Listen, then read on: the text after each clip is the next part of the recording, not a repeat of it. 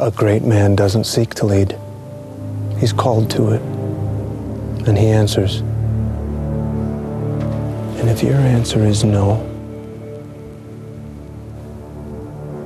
you'll still be the only thing I ever needed you to be. My son. Hello and welcome to The Letterboxd Show, a podcast about the movies people love watching from Letterboxd, the social network for people who love watching movies. I'm Slim, she's Gemma, and you know the drill. We're joined each episode by a Letterboxd friend or two for a chat about their 4 favorite films. This week we have 2 very special Letterboxd pals on the show, and the 4 of us are going to talk about each of our 4 favorite films from among the 94th Academy Award nominees, whether or not they actually won. In fact, 3 of our 4 favorite Oscar films were capital R-O-B-B-E-D, robbed. So we will talk a bit about why that is, but first, meet our guests. Friend of the Letterboxd Show, the Blacklist Director of Community, erotic cinema lover, and hottie in a red dress in the Oscars press room. Please welcome Kate Hagen. Hello, guys. Happy to be back as always. So excited to have you. And the man who is always looking for the next best film, a Critics' Choice member, the owner and editor-in-chief of the Entertainment Awards website Next Best Picture, host of the Next Best Picture podcast, literally one of the busiest men in film coverage. I don't know how he does it. The one and only Matt Neglia. Thank you so much for having me here. This is great. I can't wait to get into this conversation with all of you all. The Oscar fever is real right now. We all 4 of us still have it. I'm burning up. You are burning up right now, Gemma. You can see it on the camera. As we were recording, it was just a few nights ago, but by the time this comes out, maybe it's all old news, last week's news, but it's still real to us, dang it. And our group today has some unique insights into the events leading up to and inside the room. So we're excited to dig into the gossip, the drama, and the wins. While we're talking about our personal faves, this episode includes Spencer, Coda, Nightmare Alley, and Gemma's own Cyrano. Yeah, but I want to get this off my chest right now. My real fave, of course. I had a dog in this Oscars fight, and it was the power of the dog. Literally because New Zealand's reigning cinema queen is Dame Jane Campion. So congratulations, Jane, you did it. And Kate, I'm exceedingly proud and jealous because you got your own special moment with the Dame in the Oscars press room. Please spill. Oh my goodness, guys. Well, to give a bit of context on how the press room works at the Oscars it's a bunch of journalists in a big ballroom in the Lowe's Hotel, and everybody has a number, and winners come through as they are awarded, and you hold your number up and you say a prayer that you might get called upon for people that you are excited to talk to. But obviously there's no bets on anything, and you're kind of just wishing and hoping. In 2020, I got really lucky. I got to ask Taika Waititi a question. So I was feeling emboldened by that experience. And because the 8 awards that were presented during the golden hour sort of set the press room back a little bit longer than it typically goes through, by the time Jane came through, it was quite late into the evening and the show had ended. And, you know, obviously there was quite a bit of distraction around the moment with Will Smith and Chris Rock. And strangely, I think because of that, it was a little bit easier to ask questions of some of the big winners at the end of the night. So I put my number up fully thinking, I was like, not going to happen. There's no way. And I got called upon as the second to last person in the press room who got to ask Jane Campion a question, which was a huge thrill for me. I wish the question I asked her had been formulated a little bit better in terms of what exactly I was asking her. What I meant to say was sort of like around the idea of like legacy and female filmmakers and what that means to be creating a legacy 30 years after the piano, and bringing collaborators along the way with her, but it did not come out that elegantly. I think it came out beautifully, and I think it sounded great to me. Slim, we might have a clip. Should we pull the clip? Can we play the clip? We can. Can we play the clip? Hi, Jane. Congratulations. Thank you very much. Yeah, it's a tremendous film, and I just wanted to say congratulations also for winning for directing after winning for writing the piano almost 30 years ago. I'm wondering how this experience feels different to you than that experience, especially because you've been so vocal about bringing along a lot of your collaborators throughout your career through this process, including a lot of your female collaborators, and you get to celebrate that tonight as well. Well, just going back 27 years ago when I won Best Original Screenplay, I had my daughter 4 months in my belly, and so it was a very different experience, and 27 years is a long time, and, I've been chugging away doing things, and so this is like a real comeback, and it's beautiful to feel that you can do that. You can keep developing as a director and get stronger, and I love working with women because of their beautiful qualities of, they're maternal, they're outspoken, they're emotional, they're truthful, they're real, and they're incredibly freaking talented. It sounded great just now. I listened back to it, completely eloquent, an amazing moment. I thought she was going to win it all. I thought Best Picture was in the bag for Power of the Dog. Yeah, I lost my Oscar pool because I had Power of the Dog as Best Picture, and I was happy to lose. I do have to share this small personal anecdote. The Piano is one of my mom's favorite movies of all time, and we love Jane Campion, and we love that film. And that is what I was thinking of most when I was talking to her in the press room. Was I was thinking about my mom, and so then when she started talking about being pregnant with her daughter when she won for The Piano, it took everything I had to not start crying immediately, and I'm getting weepy right now just thinking about it. But I did not transcribe it. So thank God video exists, because otherwise I just would not have known what was said in that moment. But she was lovely. I was so excited for her. How cool to have female directors win in back-to-back years. What a beautiful full circle moment for her. And I hope that this makes financing whatever her next project is a lot easier. And I certainly hope that we will get several more Jane Campion films before she is ready to sort of ride off into that beautiful sunset as a filmmaker. My favorite Oscars game, to completely change the subject, is pick the winner by what they're wearing on the red carpet. And when I saw Kristen Stewart in shorts versus Jess Chastain in that shimmering ombre Gucci number, I knew that Chastain had it. But Kristen, it's fair to say, at Letterboxd will always be our Letterboxd princess. So Matt, let's start with your 2022 Oscar fave, Spencer, which in fact came out on top in your next Best Picture poll, in which you asked which Oscar nomination made you the happiest. Yeah, I saw this movie at Telluride after it had premiered at the Venice International Film Festival, and I had been a big fan of Pablo Larraín's film Jackie, which in a lot of ways is very similar to Spencer. But Spencer in particular, what really resonated with me so much about this movie and why it worked for me was because, number one, I like challenging movies. I like movies that don't spoon feed me. I like to be able to work while I'm watching the movie intellectually. Even if I don't fully get it sometimes, it gives me an opportunity to learn about something or rewatch it again to catch stuff I didn't really catch on the first viewing. So for all the reasons that people decried and said Spencer was nowhere near as good as they were hoping it would be, for me, it completely did everything I needed it to. And I also I kind of kept the Crown comparisons out of my mind. I know a lot of people did that a lot with this movie as well, considering the latest season of that show was incredible. So it was already kind of fighting this uphill battle, if you will, amongst audiences. But when I saw it, I was really just awestruck by the craft of it all. I thought Claire Mathon should have been in the Best Cinematography conversation a lot more this year as a female cinematographer. And then I also found things like the production design, the costumes, the score by Johnny Greenwood, everything down to how the food was even shot and crafted in this movie. I was just in awe of this movie from a technical standpoint.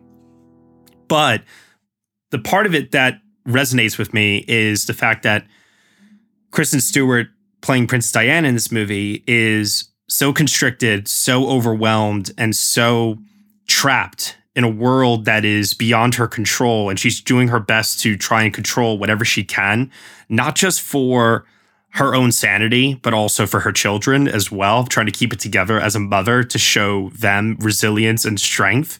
And that was something that really spoke to me. And I thought Kristen Stewart absolutely conveyed all of those complex emotions in a way that, honestly, I've never really seen her disappear and transform herself the way that I saw her do so here, from literally the toes all the way up to the head, and not just from a makeup standpoint or anything like that, but I'm talking like actually physically embodying that pain and that resilience simultaneously at the same time. And you could see how stressed the stress it put on like her body, her mannerisms, the way she spoke, every line. It felt like she was delivering it while trying to hold back tears.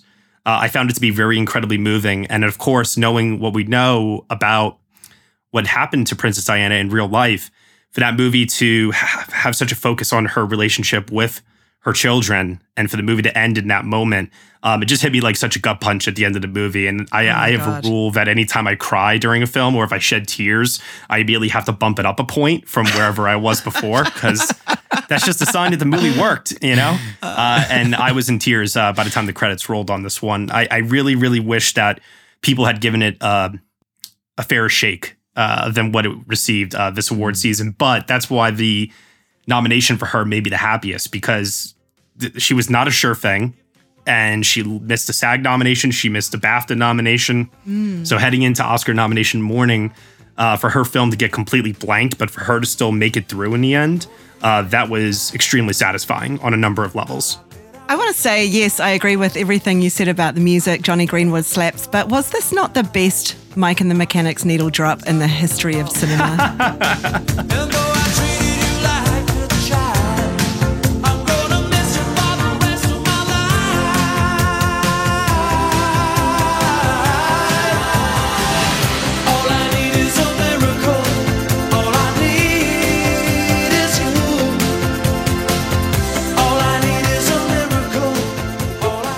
Need is a miracle. I also want to shout out, it was so cool to see Kristen Stewart on the red carpet with her partner Dylan Meyer, who is a brilliant writer. And I am hard pressed to think of a same-sex A-list couple that has been on an Oscar red carpet. Somebody can certainly correct me if I'm wrong, but I thought that was just amazing from that standpoint. And they seemed like they were having a great time at the show, which we love to see. Great time. I mean, I loved Moxie. So Moxie is this super cute teen feminist, coming of age story that's on Netflix. Dylan wrote it. There was this gorgeous moment on the red carpet where, and the photographers want the stars on their own, right? And they often come on with their family or their partner or whoever. So they posed together. They dressed similarly. It was really cute. But as Dylan was taking her leave, because she knew that it was, Kristen's moment with the photographers, Kristen just pulled her back and gave her a kiss. And it was this moment of, this is your industry too, honey.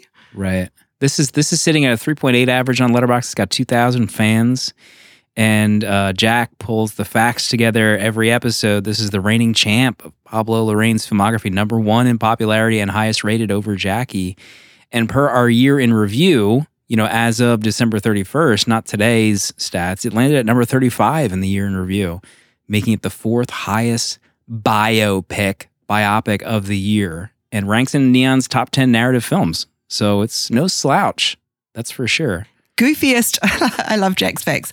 Goofiest legit award Spencer won is Best Time Capsule from the AARP Movies for Grown-Ups Awards.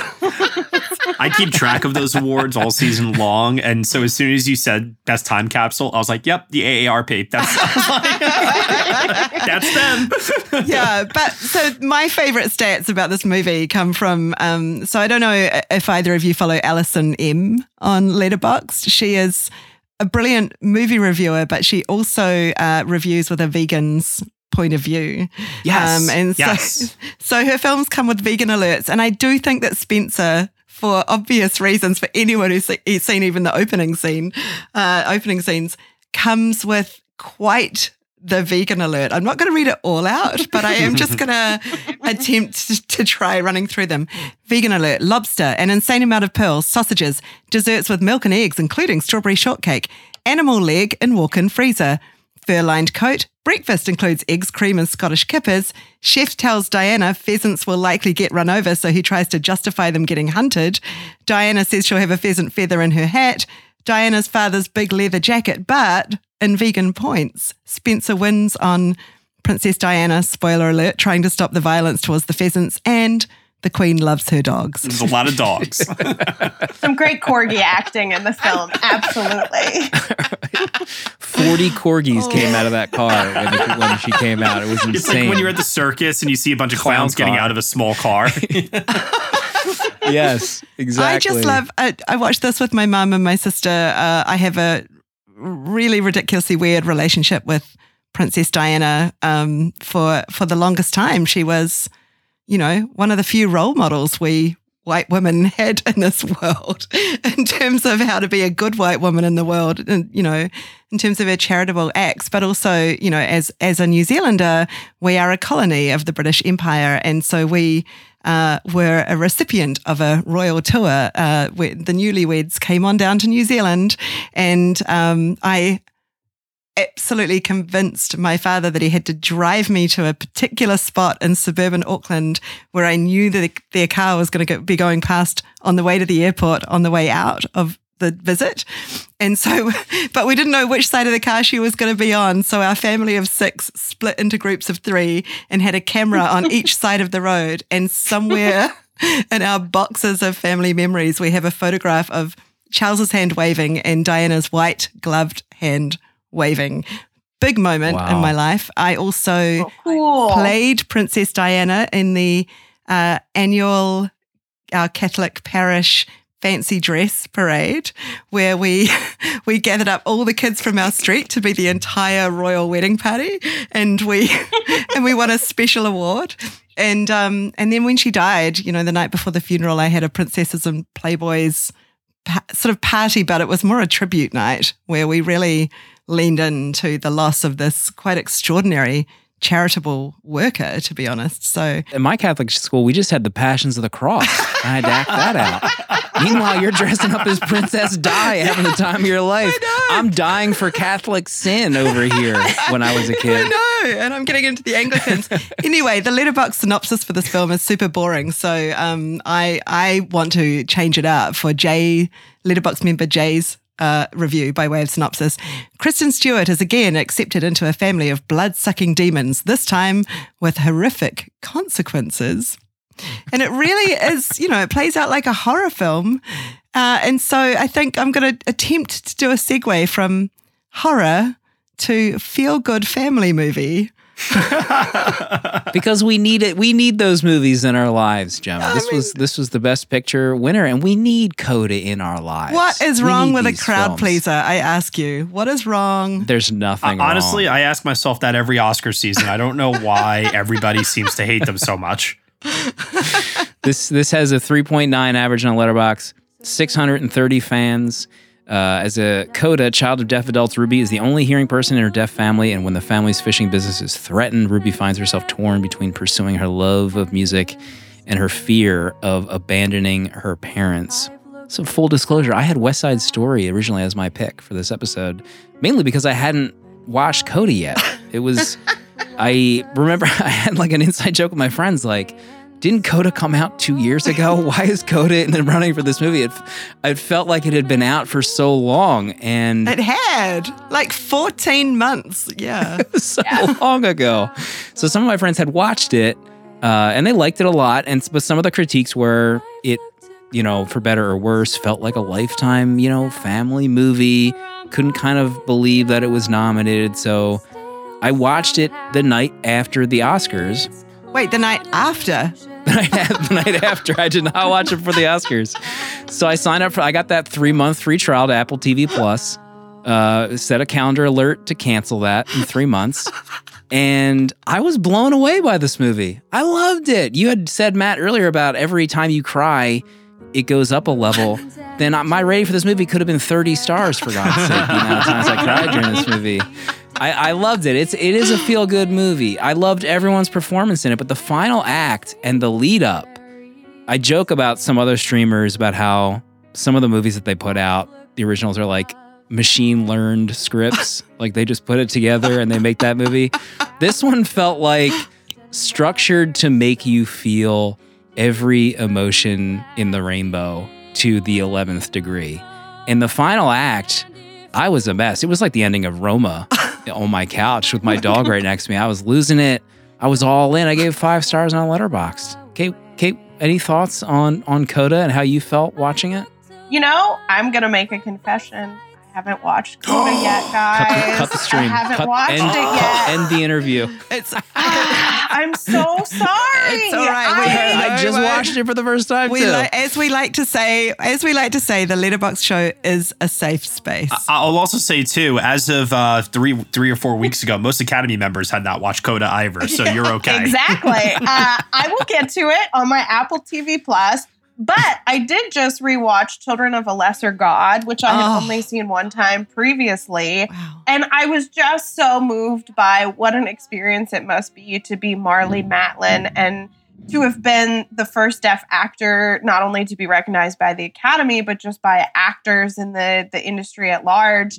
Ariana DeBose said a really beautiful thing in the press room. She was like, you know, I'm just happy that Rita Moreno is not going to be so lonely anymore. I'm happy that she's not going to be so alone and being like, you know, the one of the few Latinas that's ever won Best Supporting Actress and winning it specifically for this role in West Side Story with Anita. And I have to think that, you know, I don't want to speak for Marlee Matlin, certainly, but I have to think this whole arc of Coda and this award season has to feel incredibly full circle for her, and how exciting for her to then sort of pass the torch to Troy Kotsur, who for me was the winner of the entire award season. Just the loveliest human, so gracious, so lovely with press. And I'm really excited to see what Troy does next. Like, that to me is like the real power of Coda, is that I think it's really going to kick a door open in a major way in terms of how we think about not just deaf representation on screen, but disability representation on screen and what's possible. I know what I want Troy to do next. I've already got it. I've got the synopsis. Kate, you can help me write it. We'll get it into it into the blacklist this year. It's Troy Kotsur and Paul Raci as a deaf and Coda metal band. Oh, stop. Oh my God. On tour. Yeah. It's a road movie. Yeah. Wow. It's a fucking road movie. It's going to be amazing. I don't know what else happens, but, you know, you can buy it from me now. It's, yeah. Apple, call me. 25 million. It's a steal. That's the other fascinating thing to me about Coda, though, too, is, you know, to go from the biggest Sundance acquisition to Best Picture. And I read the stat. I don't know if this is true or not. So again, please correct me if I'm wrong, that I believe it's the first, it's one of the first big Sundance winners to also then win Best Picture. It's the first movie to ever premiere at Sundance to go on to win the Oscar for Best Picture. Yeah. Thank you. Yeah. That is the stat I was looking for. Yeah. So out of all of us, I am the one who saw it at Sundance, thanks to Sundance's. So did I. Yeah. Oh, great. There we go. It was incredible. It was incredible. So I saw it on the very first day. And I have to say, once again, and we say this every year, well, the last 2 years to Sundance, thank you for your accessibility measures. They are extraordinary. I saw it at Sundance. I knew then that it would go all the way to the Oscars, not just based on Apple's record-breaking sale price, but the feel-good factor, the historic and totally, frankly, adorable casting, the use of both sides now, which, you know, I mean, you know, you got to, when you've got a needle drop like that, a cast like that, and a feel-good factor like that, and then you add really good campaign strategy in, you know it's going to go all the way. I didn't think it was going to be best film, but I definitely knew that Troy Kotsur was a shoo-in. Same, Gemma, because like when I saw it at Sundance too, I'm always kind of looking out for what's going to be a doc contender or what could be that Sundance indie that gets the Best Picture nomination or a screenplay nomination, something.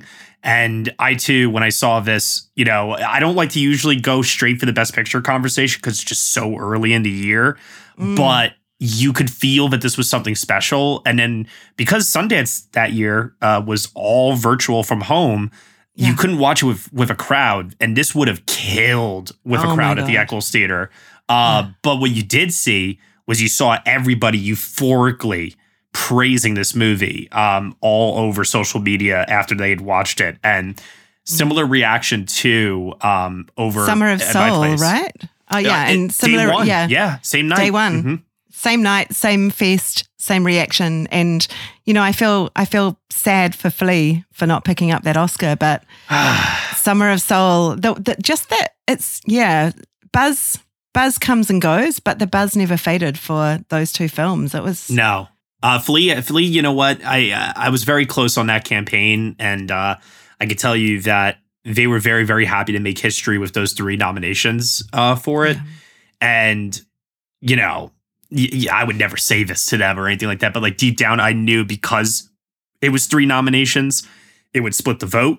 Whereas if it had only gotten 1 nomination in one of those categories, I think it could have won. So let's talk a bit about campaigns and how they work, because there is a familiarity factor as well. And Questlove is familiar. He's on the TV every night. He's, people love him. And there was something really extraordinary about that film, about pulling Black history out of an attic and, putting it back on screen where it belongs. And I'm just really, maybe it needs to be said out loud for any listeners who don't deeply understand this. You can buy an Oscar. You don't just turn up on the night and win your Oscar. That Oscar has been hard won, and it has been bought in many ways. Gemma's about to just crack this case wide open. This is like a JFK theory. I don't know. We might get pulled down from Apple for this episode based on what I'm hearing right now. Well, okay, let me explain what that means. And, I want no part of this. My hands are clean of this, audience. I'm not related to this. I have no prior knowledge. To be fair, the people who run awards campaigns, the publicists and strategists, have to believe in the film that they're working on. Yeah, absolutely. So the film has to be good. There has to be buzz around it. There has to be love for it. There has to be, letterboxed 5-star reviews for it. Otherwise, it's not going to play in the awards season. But these Netflix, for example, and I found this amazing Business Insider article about Netflix's Power of the Dog campaign. They picked up 12 nominations. So they have a VP of Talent Relations and Awards, and she has 40 full-time strategists and another 15 consultants who also work on the Emmys and other awards year-round. And they spend top dollar to court Oscar voters in the months leading up to the awards ceremony. She, by the way, Lisa Tabak, worked on the Miramax campaigns for Oscars in the late 90s and early 2000s when those films really dominated. And, it works. They picked up 27 nominations this year across all of their films. But when it comes down to the actual voting, like you say that Coda really only was being talked about in the last few weeks. And why was that? Partly it was because Apple was spending money on making sure that incredibly wonderful cast were turning up to all the awards campaigns, or not. Matt, you're a Critics' Choice member. You tell us. I do have a theory behind this, actually. So Netflix has a lot of money. They have a lot of power. They have a lot of influence. So too does Apple. And Apple is more new at this than Netflix are. But Netflix got in early. They started their campaign for Power of the Dog in Venice, where Jane Campion won the Best Director award. They brought it to every single major film festival. They made sure to ensure that film got widely seen by every film critic, every person that attended the festival, every person ever even thought about ever going to a film festival. Everyone saw Power of the Dog one way or another. And then, of course, because of it being on Netflix, it already has the ability to reach millions of people far wider than if it had been released theatrically. So they get a lot of eyeballs on it, right? Apple, with Coda, movie came out in August theatrically. It had been sitting around for months, available to stream on Apple TV Plus, which, unless if you watch Ted Lasso or one of their other hit TV shows. The Morning Show, my favorite hate watch of all time. There you go. This was truly an organic campaign in a lot of ways. What they did was they allowed for the buzz to steadily rise on its own. And then they started to capitalize when it really actually mattered, aka during the voting period for the major guilds. So Netflix is spending all of its money and campaigning so hard during a period of time where, yes, it's important to build up that buzz. And you have all the critics reciprocating that with their Best Film Award prizes, and they're giving everything to Power of the Dog left and right in November and December. But it peaked too early, and voting still hasn't happened yet. So Oscar nomination morning, Power of the Dog has 12 nominations, Coda has 3, and it looks like Power of the Dog is going to win Best Picture. How is a film with 3 nominations and missing like all these other required stats that us Oscar nuts, go crazy over? How is that going to defeat this huge giant of a movie that has all this power behind it? No pun intended. I think, and this is just one of many factors, 4 days before the SAG Awards, Russia invades Ukraine. It puts all of us in a very, very, very terrible mood. And then we watch the SAG Awards, and it's the first televised awards show. And what do we see at the end of the night?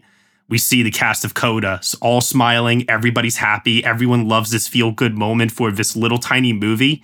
And now all of a sudden, people want to watch this movie. People want to feel good, as we said before. And the crowd pleaser is exactly what we need at this point in our lives. And I think that it had a huge influence then, because after SAG, PGA voting and BAFTA voting is going on.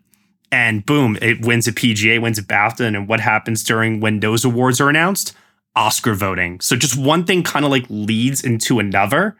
And Apple like hit the gas pedal hard in those final weeks. It sounds like a lot. It sounds like a lot of work, in my opinion. Even just hearing about the planning, the 40 people on staff full time. What a gig. Oh, right. It's a machine. It's insane, the stuff that they do. I mean, like, every time I hear an example of like handwritten letters being sent out to voters because, we missed an Art Directors Guild nomination and we really want to get the art directors on our back for, it's like all these little things that you hear about and you're just like, oh my God, like this is somebody's job? Yeah. Like, wow. Yeah. Totally agree with Matt. I think that this happens often. Whatever the early frontrunner is loses the momentum by the time that Oscar voting actually happens. Also, I think it has to be said, if Campion does not make that statement about Venus and Serena right before Oscar voting, I think it maybe goes another way. My thought was that Belfast was going to be the spoiler. We thought so that too. We're going to have. Yeah, I thought that maybe there was. I know it's a preferential ballot, but there was going to be kind of a split between like the sort of like more established like Power of the Dog as the serious art film versus Coda as the feel good crowd pleaser, and Belfast is kind of the middle point of both of those things. So I was not terribly shocked that Belfast won Best Original Screenplay, and I thought that that was a nice sort of like bridge between those two things. But yeah, I mean, like, the first time I was ever aware of Oscar campaigning and the fact that it wasn't just merit-based was when I was 10 years old and the year that Shakespeare in Love beat Saving Private Ryan. Had not seen either film at 10 years old, but I distinctly remember a lot of adults around me being like, what? Like, how does Saving Private Ryan not win that award, particularly in that moment? Yeah. For like, the greatest generation nostalgia and all of the sort of reverence for World War II that was happening around then. So to then have Shakespeare in Love come in and sort of, blow everybody's minds and winning big. But yeah, it was such an interesting season. I was skeptical that Power of the Dog was going to go the distance. I think a lot of people did not understand the ending of Power of the Dog. And struggled to figure out what the meaning of the film was. I know.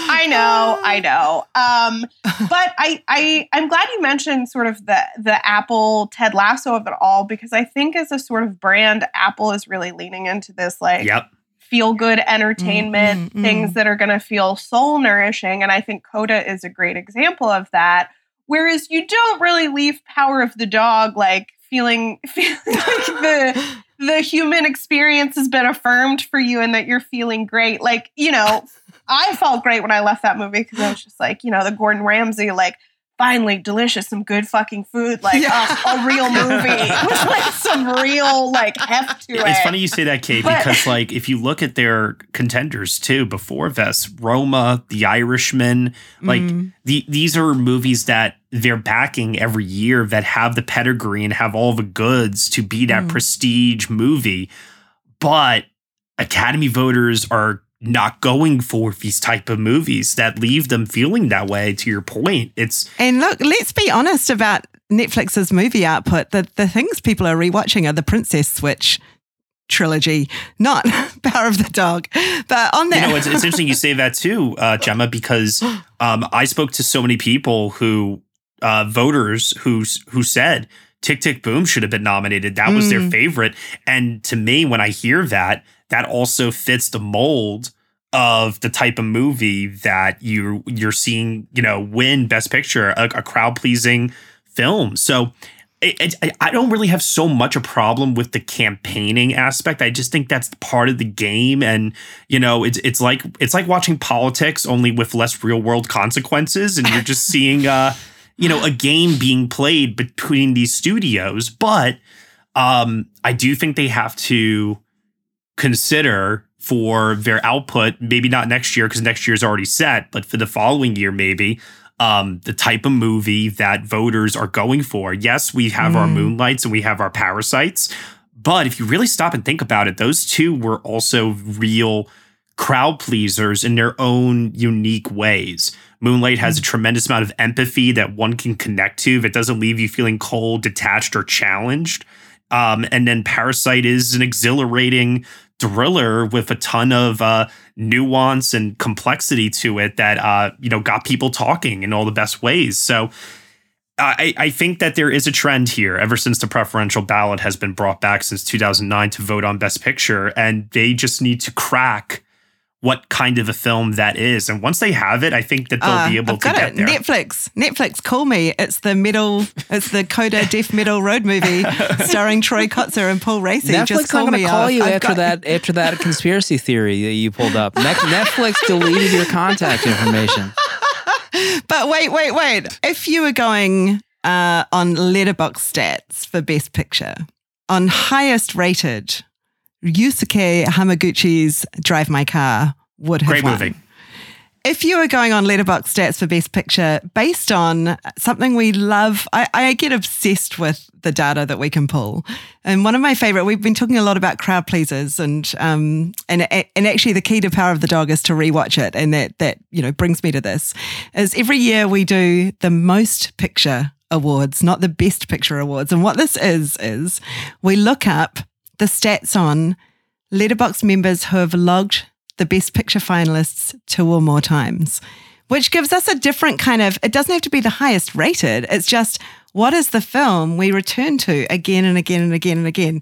And Slim, I'm excited to drop this on you because this film has not been mentioned in this podcast yet. But at number 1, what do you think it is? I mean, it's fairly obvious. I have a feeling. So of the 10 that were nominated this year, which one is the most rewatched? Yep. Okay. I have a feeling that it is Don't Look Up. Close. Okay. I was only going with that because I know it was very popular on Netflix. Close but no spice. It's Dune, of course. Oh, darn it. I should have known that. Oh, duh. I'm a guy who saw Dune like 5 times in the theater. I should have known this. There you go. I mean, when we tweeted this stat out, we were tweeted back by so many Letterboxd members just with screenshots of the number of times that they had logged Dune. And so we've got Dune at number 1, Don't Look Up number 3, West Side Story. Like, those all make sense. Power of the Dog at number 5. Those all make sense because they have big streaming releases. But Licorice Pizza at number 2 is what really confounds me. I think that's fascinating. It's the power of PTA, right? The power of piracy also, I think, probably has to be said. Yeah. Because that was the film Twitter movie this year. And I gotta say, regardless of all of the conversation around Licorice Pizza, I love Paul Thomas Anderson. I love his films. For me, Licorice Pizza is in the lower tier of them. I thought it was a fun time, and that was about it. It was fascinating to me that it became obvious. There are obvious things that needed to be discussed with the movie in the sort of larger film discourse. But it is why that has been the hill that so many people have wanted to die on this year is kind of baffling to me. I'm like, guys, Phantom Thread was so much better. It's just a better movie. It's more accomplished. It's more together. It has more to say, I think, ultimately. But Yeah, I've been fascinated. I just do want to hear from Slim on this, though. I think keeping my yap shut about this Dune movie. So I have many friends that have contributed to the 62,359 rewatches. And by the way, Licorice Pizza is not even close. It's 17,000. Dune ran away with the dang thing. Ran away with the dang thing. By comparison, when it was the Once Upon a Time in Hollywood versus Parasite year, there were 800 rewatches between them. Mm-hmm. Like, this is 44,000 rewatches more that Dune had. God. I mean, so why, Slim? Why? So I have very good friends. For me. Very good friend that are they host a podcast called Dune Pod. It's about Dune, and they grew up on the Dune books. Gen X podcast. So their whole year was leading up to this moment, got delayed, so we're continuing to hear about it. So then my podcast, 70mm, did an episode on Dune. We had to wait a little bit. So all these reviews coming in, it's like the second coming of Christ, these reviews about Dune. It's like they've never experienced what happened in theaters. And so my gripes with Dune, I felt like I got a little swindled by Legendary, because when that movie came out, the go see it in theaters, so we can maybe we'll get a part 2. And, they didn't really announce part 2 until like that Sunday of the weekend or something like that. So now we're going to do part 2. There's no way you made this movie not thinking you're going to do part 2. I was scammed by you, Legendary. Scammed into paying money for this movie. I really do think that it was legit because Blade Runner 2049 had performed below expectations for Warner Brothers. So if this movie did not perform well, I do think they would have pulled the plug on it, honestly. But it would have had to have been like a disastrous number. $1 million it would have box had to have office. been really bad. Yeah, they probably did say like, Denny, you have to make more than $1 million at the box office, or you're not getting to make the second half of this movie, my friend. So yeah, so by the time I got to see the movie, I kind of like I was like thinking about that the whole time. I was like, this isn't really a full movie. And then I was starting to think like, in what world would this movie exist alone forever? Like, I just couldn't picture Legendary or Denny or HBO not like saying, we actually were going to make 2 movies. We just wanted to get you in theaters to make some money here, to not embarrass ourselves. So like, that whole experience just kind of like sullied me a little bit. But you know what? Even if that is true, that's my conspiracy corner now. But it came out during a time where, yes, people were going back to theaters, but they weren't like really going back to theaters. Dune really was, for a lot of people, their first movie back this year, at least from my experience. And then, of course, the rest of the world, their first movie back was a little Spider-Man movie that came out a few months later. I took myself to Dune, saw it at IMAX. I took myself to the IMAX and saw it. But for the most part, I mean, it was the 31 days of HBO Max for people. Mm-hmm. Like, I was going to say, counterpoint, you cannot take your bong into a movie theater, which is, in my mind, the best possible way to watch either Dune, the David Lynch one or the Denis Villeneuve one. So I had a great time watching it at home. Absolutely. I think it is time to discuss Justice for the Geek, one of the most robbed movies. The most beautiful to look at. Oof. The, as I like to call it, uncut gems, but make it carnies. Kate, this is your pick. Like, it was a really good, there was something for everyone at the Oscars this year, except PTA and GDT. So let's talk about Guillermo del Toro's Nightmare Alley. I was going to say, we're talking about all these feel-good movies. And what Guillermo said this year is, let's feel bad, everybody. Which reminds me of that great clip of Trent Reznor at a Nine Inch Nails show where he comes out and he's like, hey, yeah, you guys here to have a good time? Great. Well, that was the last band. We're here to have a bad time. And I think that was very much the vibe with Guillermo and Nightmare Alley. I also want to shout out, and I, have not done a good job of this personally, but so much of Nightmare Alley I think needs to also be attributed to Guillermo's partner creatively and in life, Kim Morgan, who is a brilliant film writer and has made her transition to screenwriter with Nightmare Alley.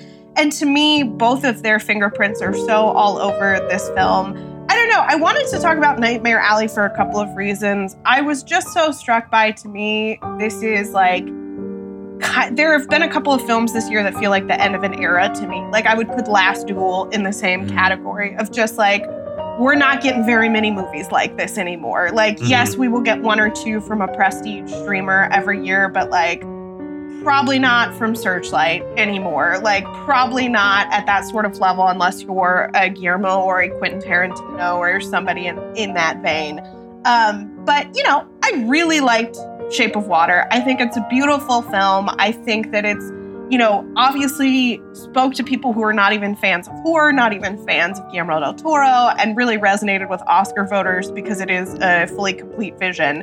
And I think Nightmare Alley is a really interesting counterbalance to that. You know, Shape of Water is about embracing ourselves as we are fully and sort of learning to celebrate that and deal with it. And in its own way, Nightmare Alley is about the same thing. It's just like going in a very dark direction. But I just think Nightmare Alley is a stunning film. I did not get to see it in a theater because it was when Omicron was surging, and even just watching it on Hulu, I was blown away. I mean, Guillermo's movies are always an absolute treat for the eyes, but this was on another level in terms of the practical sets, the stunning costumes, the stunning cinematography, some just incredible 50s noir lighting that I feel like you're just not seeing in studio movies anymore.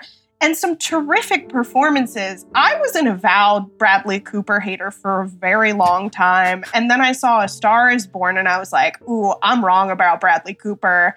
And then seeing this, I was like, oh yeah, I'm definitely wrong about Bradley Cooper. Like, you know, it's a difficult lead role. It's interesting to me that it was going to be Leo and then Leo fell off. I think Bradley Cooper is way more interesting. He's way more believable. For me, the most egregious snub for the entire Oscar season is David Strathairn not being nominated for Best Supporting Actor for Nightmare Alley. Why was my boyfriend left out of the conversation so tragically? Both of our boyfriends. Oh, come on. He's so wonderful. And it's like, I don't know, to me, Nightmare Alley is the kind of film that even 10 years ago would have done better with voters, would have won a couple of craft awards. That's something that frustrates me about the Academy Awards now. It seems like there is way less of a spread of awards. It is very much concentrated on 5 to 7 movies, and that's pretty much it. Whereas I felt like when I was watching the Academy Awards growing up, you would be like, oh, cool, Marie Antoinette won Best Costumes. Like, that's not a movie that's going to be nominated for Best Picture, but that's the right award for that movie. And like, I just would have loved to have seen production design go to Nightmare Alley because I do think it is so immersive. Dune is also beautiful and immersive, and I don't want to take anything away from that win. I just think it's a little bit harder to pull off in a kind of movie for adults, Nightmare Alley, not a big sort of launch into a franchise. I'm glad you just said movie for adults, because when I think of Nightmare Alley, I do think it's a movie for grown-ups, you know? It's a movie for us to just really get our teeth into. And speaking of the production design, we, you know, editorially on Journal, which is Letterboxd's online magazine, we generally talk to filmmakers, writers, directors, but often we will reach out to a craftsperson when it's something that we've all just fallen over ourselves about. And Tamara Deverell's work on Nightmare Alley is extraordinary. And so we had Isaac Falberg reach out and do an interview with her, which is on our HQ page.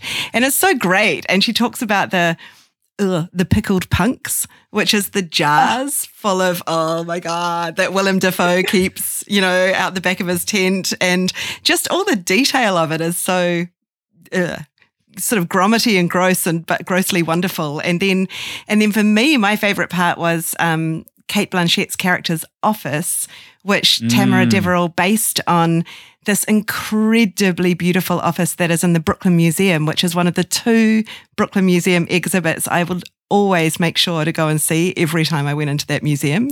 It's just so delicious, and you just want to live in there. It's like, can that be the Letterboxd HQ now, please? That is so beautiful. But I had a really interesting relationship with this film, with Bradley's performance, because, you know, and this is a total humble brag because this doesn't happen to me very often, but one of the few times I saved up money to go and see an actual show on Broadway, it was Bradley Cooper as the Elephant Man. Oh, and, right. And you're thinking, well, hang on, what? Hollywood, handsome stud as Elephant Man without any prosthetics or, you know, any special tricks. He's just going to do it with his body. Okay, I'm game to go and see what this is like. That man can transform like nothing else. And I think my one complaint about Nightmare Alley would be that he was sort of too clean for too long, given what I've seen him do in 2 hours on a stage in front of a live audience.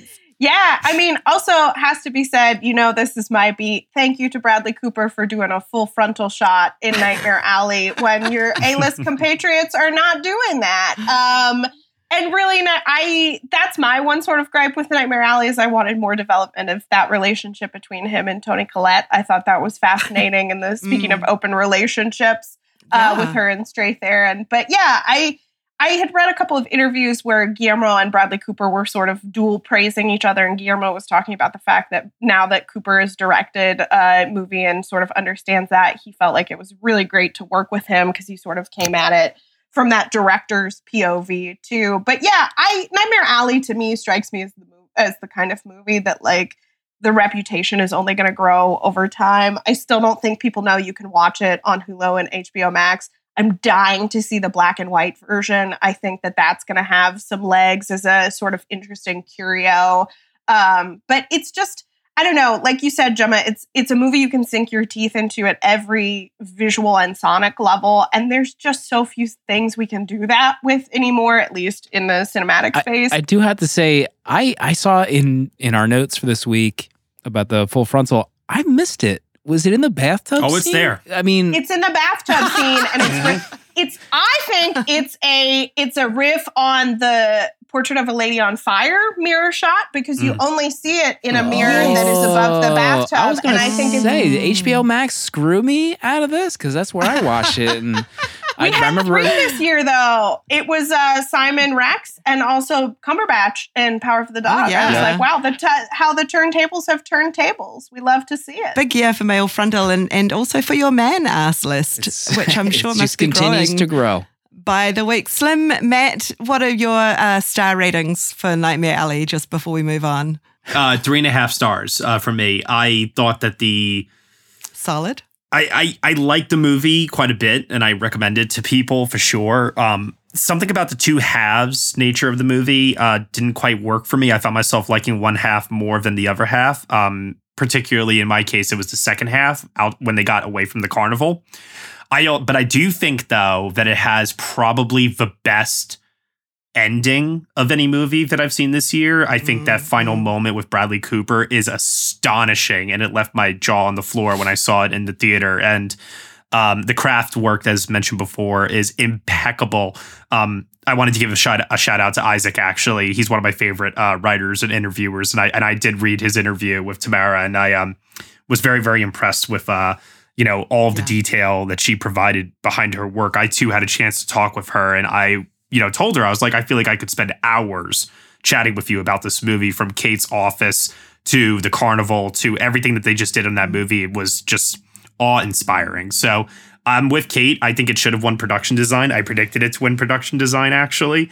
But I understand why Dune won, because while Nightmare Alley is a period film filled with a lot of detail, Dune is a from the ground up complete world building. So, like, I get it. Does it have pickled punks? No, it does not.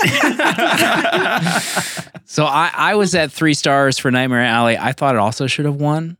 But let's talk about Cyrano, though. This is our final movie for our Oscar faves, our Oscar fever episode. And this is Gemma's pick. Cyrano, Joe Wright.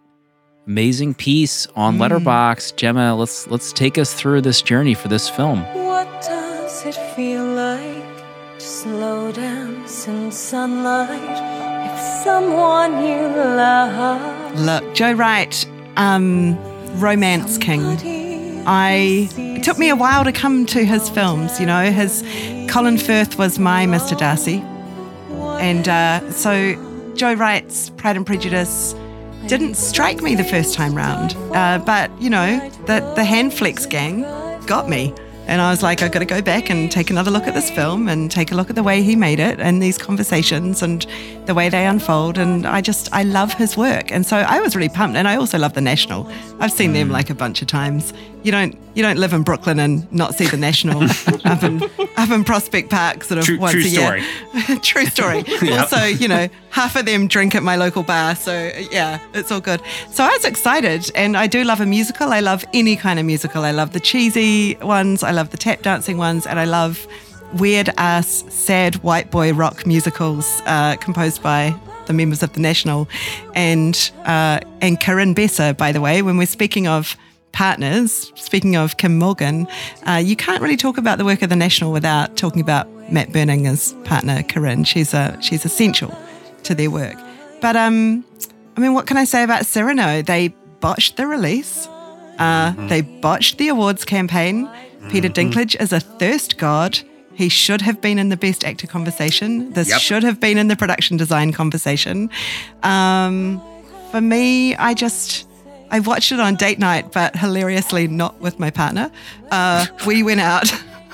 We were on holiday. We went out on a date night dinner. Then we came home, and then my mum friend who was holidaying with us, me and her sat down to watch it. And honestly, I'm a film watching cynic, but every 5 minutes we just turned to each other, clutched our breasts and sighed. It was ridiculous. And most movies I'm happy to just watch and let them wash over me, but this one I have become obsessed with the production detail, obsessed with the fact that they made this in Sicily during the pandemic, obsessed with the fact that the very, very best song, the very best scene, which is the soldier song Wherever I Fall, was filmed on the side of Mount Etna during an unplanned snowfall, and then Mount Etna started erupting and ash started falling, and they had to just quickly get their shots and then clear off, and they left half of the set on the side of the mountain to just be covered in ash. I don't know. Romantically, I love it. I will echo what you said before about Dinklage. I too felt like he deserved to be in that lineup because when I saw that movie at its world premiere at Telluride, I got to admit, didn't think the movie was that great, but I thought he was so charismatic, so heartbreaking, and so vulnerable in his performance that I was once again crying by the end of the film, and I could not help but say, well, I was mixed on the movie itself, but he elevated it to the point where I actually ended up giving it a positive review in the end because 100%. He really is the heart and soul of that movie. And it just felt how could the right. campaign just not be the staircase scene alone? The sword choreography in that was exquisite. I mean, I don't know what happened with that film all around, especially because it did premiere so early back in September. They had a Christmas release planned. And then they just kept pushing it and pushing it and pushing it and pushing it. And then for this love story to come out in February and not even have it open on Valentine's Day weekend, like, what are we doing? What are you doing? I have not seen it yet, but I will say I'm very pro Haley Bennett after watching Swallow, which I thought was a tremendous performance. Mm-hmm. And I think her and Joe Wright are really interesting as we're talking about filmmaking partners in life and in work. That's a really interesting combo. I honestly haven't watched Cyrano yet because I know it's going to ruin me. Like, I'm an easy mark for the Cyrano story anyway. But I know what you mean, Gemma. Like, there are always things that you're like, look, I know this is not objectively the best movie, but I'm telling you that I had the most emotional experience with this particular movie. Mm-hmm. And to me, that's the stuff that stands the test of time. You know, I'm a person who's like, my favorite movie of all time is Pretty in Pink. And like, that's on no cinephiles. Like, that's on no greatest films list, but like, that's the film that I have the most sort of emotional experience and I want to rewatch over and over again. Yeah, and it's great to find things like that where you're like, you know what? Even if there's some stuff in this that like, I'm maybe not 100% on Ducky, it's nice to know that you can still have Andrew McCarthy's wig in the reshot final scene. I mean, oh my God, that's a whole different Letterboxd episode. Let me tell you. I think I'm just going to say, listeners, I think that might be a whole different podcast that Kate and I are about to start. That I am obsessed. obsessed with bad movie wigs, as my friends will tell you. I will freak out at a bad movie wig. Nothing takes me out of the experience more fully. And even from the Cyrano trailer, I was like, good wigs throughout. Like you can so tell. Look, here's the thing. I gave it the full 5 stars, knowing that it was a 3.5-star film, which is, by the way, my happy place when it comes to movies. And when Ella Kemp, who is a Letterboxd writer for us, commented, "Whoa, really?" I was like, yeah, all those 3.5-star babies who just aren't voting with their hearts. So we've looked back at Oscar nominees and Oscar winners and our faves, but let's look ahead. What jumps to mind, Matt, for next year's Oscars? What's on the radar? What do you think will be in the running? So I don't really like thinking about this until a couple months later, to be honest with you. But that's because I like putting a spotlight on the movies in the first 6 months of the year that quite honestly struggle to be a part of the awards conversation. So I do try my best over at Next Best Picture to still highlight those movies wherever I can. But we do have a couple of movies that are on our radar that we are looking forward to because naturally, you're always thinking about what is going to be the next best picture. Listen, I think that everyone needs to be ready for James Cameron to redefine what is possible in cinema again with Avatar 2. Hell yes, Matt. Every time. That guy just has this habit of every time us doubting him, he just comes out and goes, "You guys doubted me? Well, here's the next $1 billion film I made."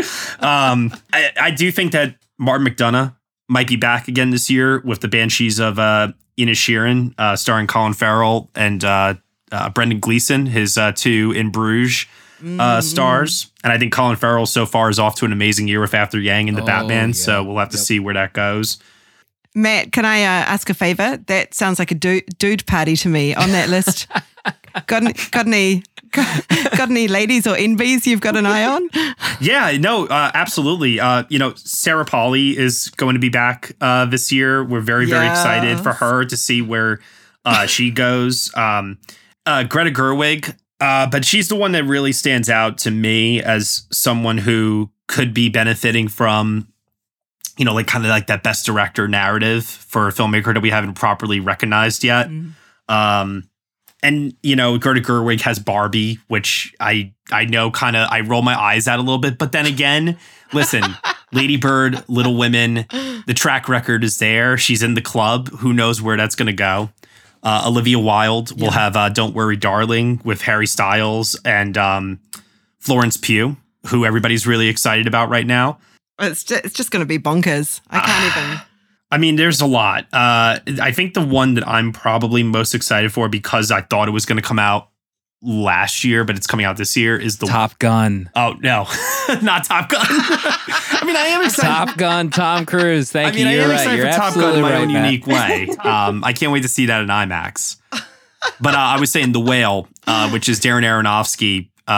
This is a leading role for Brendan Fraser, where he's playing a 600-pound obese man who's looking to reconnect with his daughter after leaving her years earlier for his gay lover. And Brendan Fraser is somebody that, we're all kind of wanting a comeback narrative for. And I think that working with Aronofsky, who was able to work miracles with Mickey Rourke and The Wrestler, could give us an amazing story this year for Brendan Fraser, possibly, depending on how that movie plays, because Aronofsky can be a very polarizing filmmaker. So there's a lot to look forward to. Kate, I was thinking that the year 2022 is already off for a pretty good start for you with Deepwater. Oh my gosh, that movie. When are we going to do the Deep Water podcast? My God. Listen, Deepwater, is it a great movie? No. Am I going to watch it 10,000 more times? Absolutely. Yeah. It's pure cinema. It's absolutely batshit. I had a wonderful time. I cannot wait to watch it again, honestly. We need more erotic thrillers, erotic anything. Are we getting more this year? I don't know. That's a great question. It's funny, Matt, you going through your list makes me realize that I don't even really know what's upcoming for the rest of the year, aside from the really, really big stuff. I will be very curious to see Avatar 2. I am the age that sort of I came online in part as a movie person because Titanic came out when I was in second grade, and like seeing that movie in a movie theater at 8 years old was a truly mind-blowing experience for me. And, you know, I am not as big of an Avatar fan as some people, but James Cameron is one of those people for me that I will always give a chance to. I'm curious to see what it's going to look like. Again, like Dune might be best watched in the comfort of our own home with perhaps some herbal refreshments, but we'll just find out. I am dying to see Women Talking. Yeah. I adore Sarah Polley. I think Take This Waltz is one of the best films of the last 20 years, hands down, no questions asked. And I'm really excited to see her come back to narrative filmmaking. So that's probably my most anticipated of 2022. And I think will be a nice way to sort of think about Me Too and what's happened over the last couple of years now that we've had a little bit of distance from it. And I think that story will be in extremely capable hands with Sarah Polley and her very talented cast. Why isn't there a Gemma and Kate like erotic thriller podcast where you both go We through just created it. I mean, why is this not happening next week? Let's put this on the calendar. There are erotic thriller podcasts out there. Kate and I are available to be guests on them. I am very, very interested in how we can spin an entire season out of Pretty in Pink and everything involved in that film.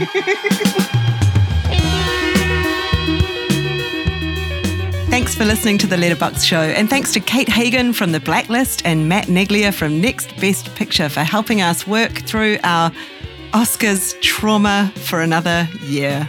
You can follow Kate, Matt, The Blacklist, myself, Slim, and our HQ page on Letterboxd using the links in our episode notes. You can also hear me on our other podcast, Weekend Watch List with Mitchell and Mia. New episodes every Thursday. Thanks to our crew, Moniker for the theme music, Vampiros Danceotech, Jack for the facts, our booker, Linda Moulton, for looking after our guests, and Sophie Shin for the episode transcript.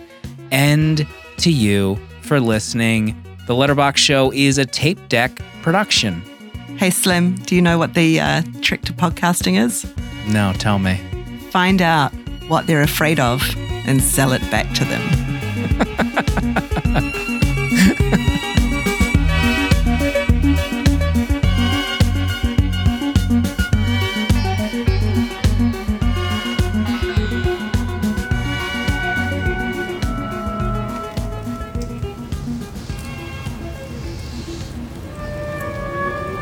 What happened to you?